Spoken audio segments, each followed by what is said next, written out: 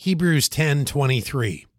Let us hold fast the profession of our faith without wavering, for he is faithful that promised. Christians around the world are persecuted and pushed to the margins of society for our belief in Jesus. We are mocked for our manner of life, our trust in the Word of God is questioned, and our Savior is disdained. These attacks and the everyday rigors of discipleship can cause us to waver. But this verse says don't do it. We must take our eyes from circumstances and turn them to the Savior, the one who is faithful. It is drawing near to Him and growing our confidence in His character that will sustain us.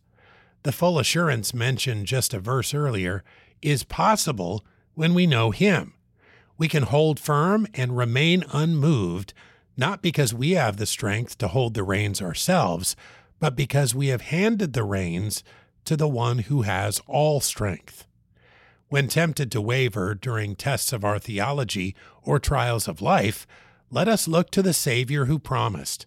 It is by His blood that we have been cleansed of our sin and brought nigh unto God. There is no reason for doubt. Hebrews 10:23. Let us hold fast the profession of our faith without wavering, for he is faithful that promised.